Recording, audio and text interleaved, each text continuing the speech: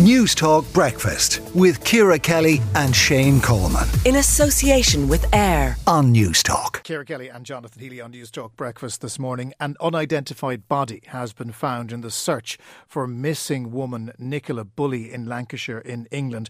Enda Brady is a journalist based in London. Enda, what do we know about this discovery yesterday, and when might we have confirmation on an identity? Good morning, Jonathan. Well, what we know is that shortly after 11:30 yesterday morning, a group of walkers who were along the riverbanks of the River Wyre in Lancashire, up in the northwest of England, they came across what they believed to be a body in the reeds in the river. They could see down, and they immediately rang police. The senior investigating officer was on the ground within minutes, and sure enough, a body was recovered from the water. Now, no confirmation of identity just yet. The Bulley family have been informed. I would imagine there will be identification taking place at some point this morning.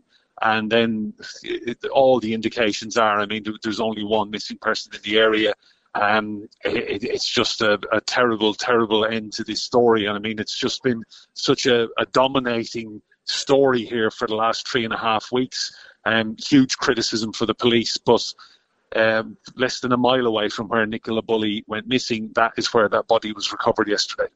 This would have been an area that was extensively searched. This isn't something that's unusual, that despite the best efforts of those searching, Nicola couldn't have been found on that first search, yet the body has been found there now.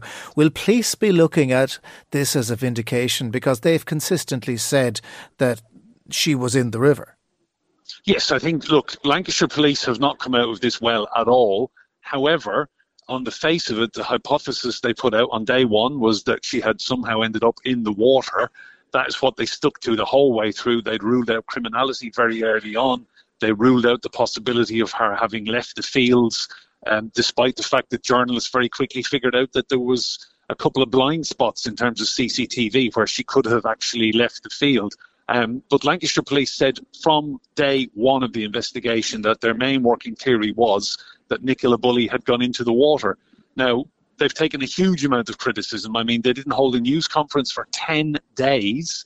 And then what happened was we started seeing members of the public with big followings on TikTok and Instagram and social media turning up, people taking selfies on the bench for her mobile phone. I'm not even making this up, Jonathan. It's staggering human behaviour, really poor behaviour. People were turning up and taking selfies in the area and then live streaming the search for Nicola, these amateur detectives with no qualifications whatsoever. But that stretch of river was comprehensively searched. Police, underwater divers went in.